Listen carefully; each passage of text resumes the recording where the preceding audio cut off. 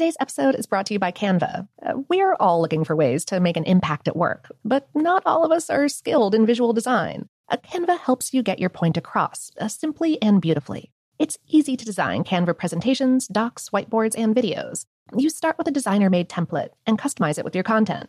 Plus, add graphics, charts, and more from Canva's massive media library. Whatever department you work in, Canva is perfect for any task. Sales decks, hiring docs, marketing brainstorms, employee videos, you name it. Anyone at work can design with Canva. Start designing today at canva.com. Designed for work. I'm Katya Adler, host of The Global Story. Over the last 25 years, I've covered conflicts in the Middle East, political and economic crises in Europe, drug cartels in Mexico. Now I'm covering the stories behind the news all over the world in conversation with those who break it. Join me Monday to Friday to find out what's happening, why, and what it all means. Follow The Global Story from the BBC wherever you listen to podcasts.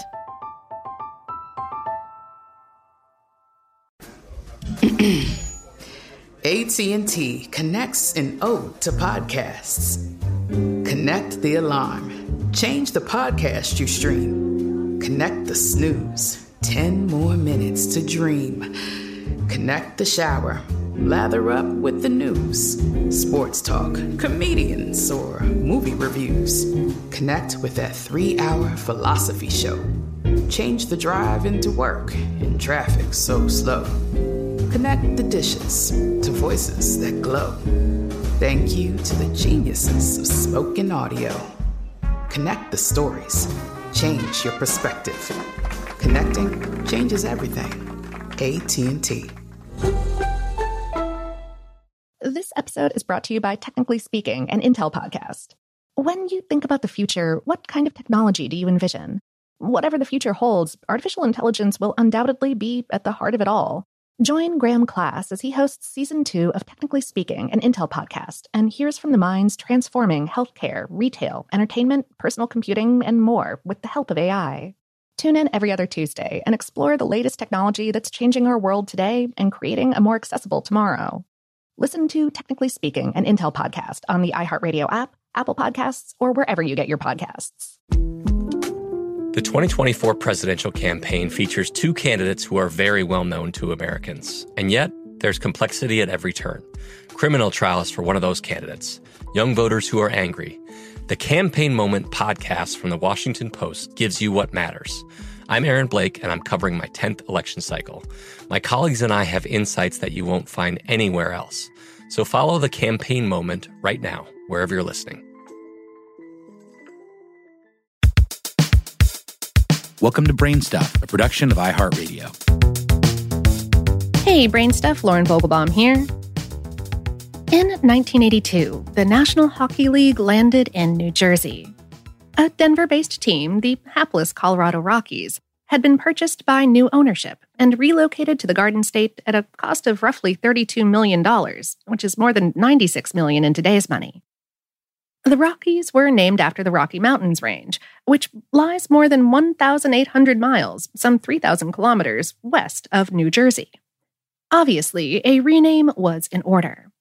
A statewide Name the Team contest drew more than 10,000 votes. Some of the more popular names included the New Jersey Gulls and the New Jersey Meadowlanders. But in the end, fans chose a name that sounds way more sinister, at least to the uninitiated: the New Jersey Devils. Hockey buffs didn't just pick this at random. Like the Colorado Rockies, the new name had a distinctly local flavor. It pays tribute to regional folklore. With more than 1,195 residents per square mile, New Jersey is the most densely populated state in the United States. And yet, 22% of its total land area, representing a huge chunk of South Jersey, is covered by an expanse of sandy, swampy forests. Known as the Pine Barrens, this place is an outdoorsman's paradise with winding trails, campgrounds aplenty, rustic blueberry farms, and its own answer to Bigfoot. Legend says that there's a winged creature that stalks the Barrens by night. The hellish beast is an all-American cryptid, which is a word for an animal the existence of which remains unproven by science. Think Sasquatch or the Loch Ness Monster. Believers call this one the Jersey Devil. Skeptics call it a smear campaign. More precisely, some scholars see the Jersey Devil as a folkloric offspring of an old political feud, one that involved Benjamin Franklin of all people. Today, there is a friendly North-South rivalry inside New Jersey's borders. See, for example, the great Taylor-Ham pork roll debate. But during the late 17th and early 18th centuries, things were different. The British-held colony that became the modern state of New Jersey was split somewhat vertically into East Jersey and West Jersey.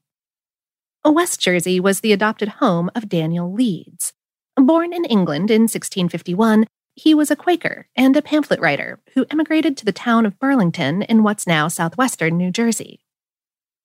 In 1687, Leeds published the first edition of his very own almanac.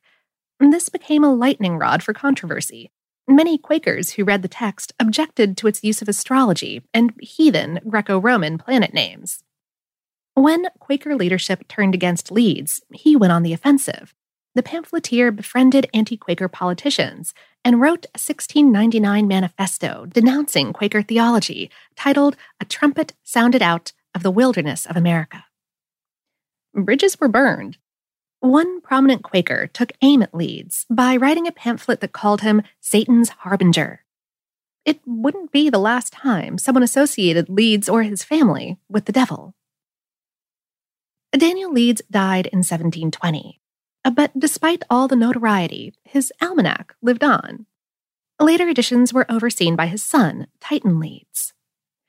And this is where Benjamin Franklin comes in. He owned a rival publication, Poor Richard's Almanac, which jokingly predicted, by way of astrology, that Titan Leeds would die on October 17th of 1733. He didn't. Leeds punched back by calling Franklin a fool and a liar in print. Then, tongue planted firmly in cheek, Franklin suggested that Titan Leeds must surely be dead, and that his ghost was writing nasty things about him from beyond the grave, 18th century trolling at its finest. Details of the feud are explored in Brian Regal and Frank J. Esposito's 2018 book, The Secret History of the Jersey Devil: How Quakers, Hucksters, and Benjamin Franklin Created a Monster. In it, the authors wrote, Franklin's clever statements about Leeds were, in reality, an attempt to discredit his almanac competitor by linking him to Satan. In that age, it was not unusual to paint one's enemies as stargazing agents of the devil. The fact that Leeds promoted a belief in astrology in his popular almanac made perfect fodder for the clever Franklin. By clashing with Franklin, Titan Leeds, who died for real in 1738, hurt his family's public reputation. That Daniel Leeds had been a counselor of an unpopular governor of New York and New Jersey worsened the family's public relations troubles during the American Revolution.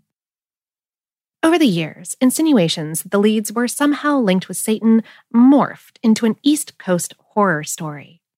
An 1859 Atlantic Monthly article contains the first unambiguous written reference to the character that we now call the Jersey Devil.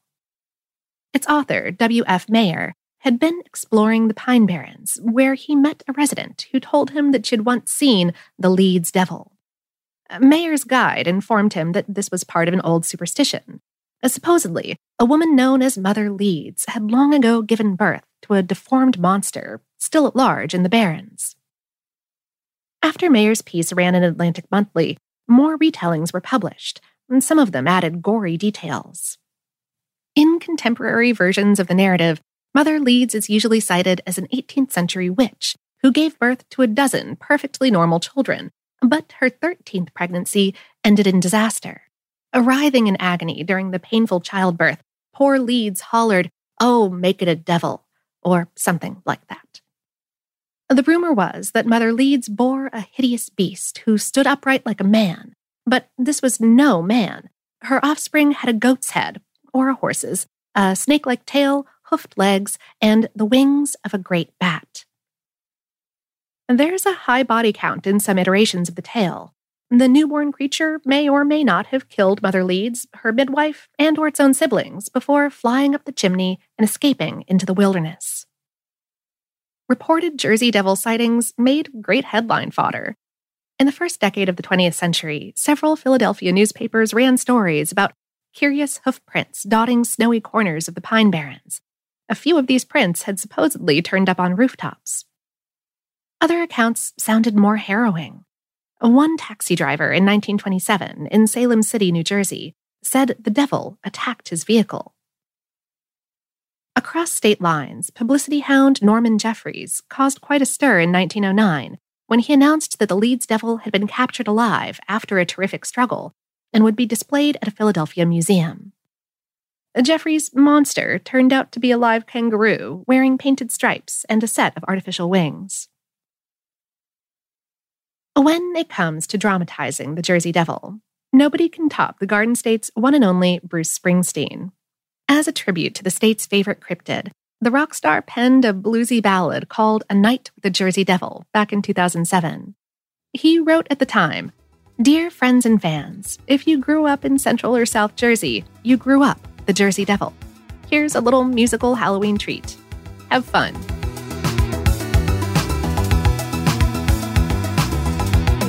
Today's episode is based on the article How Ben Franklin Helped Ignite the Jersey Devil Hysteria on HowStuffWorks.com, written by Mark Mancini.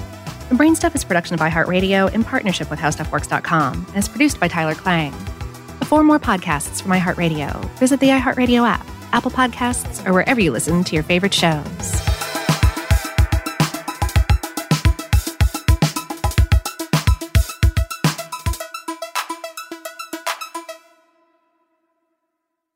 Today's episode is brought to you by Canva.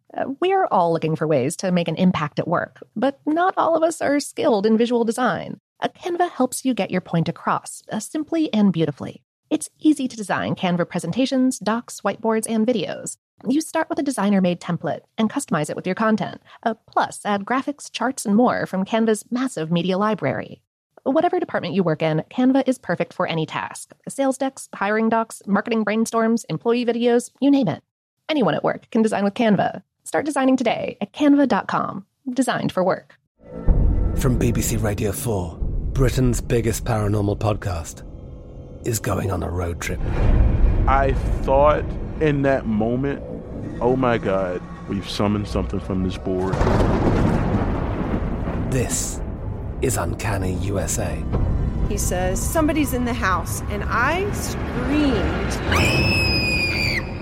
Listen to Uncanny USA wherever you get your BBC podcasts, if you dare.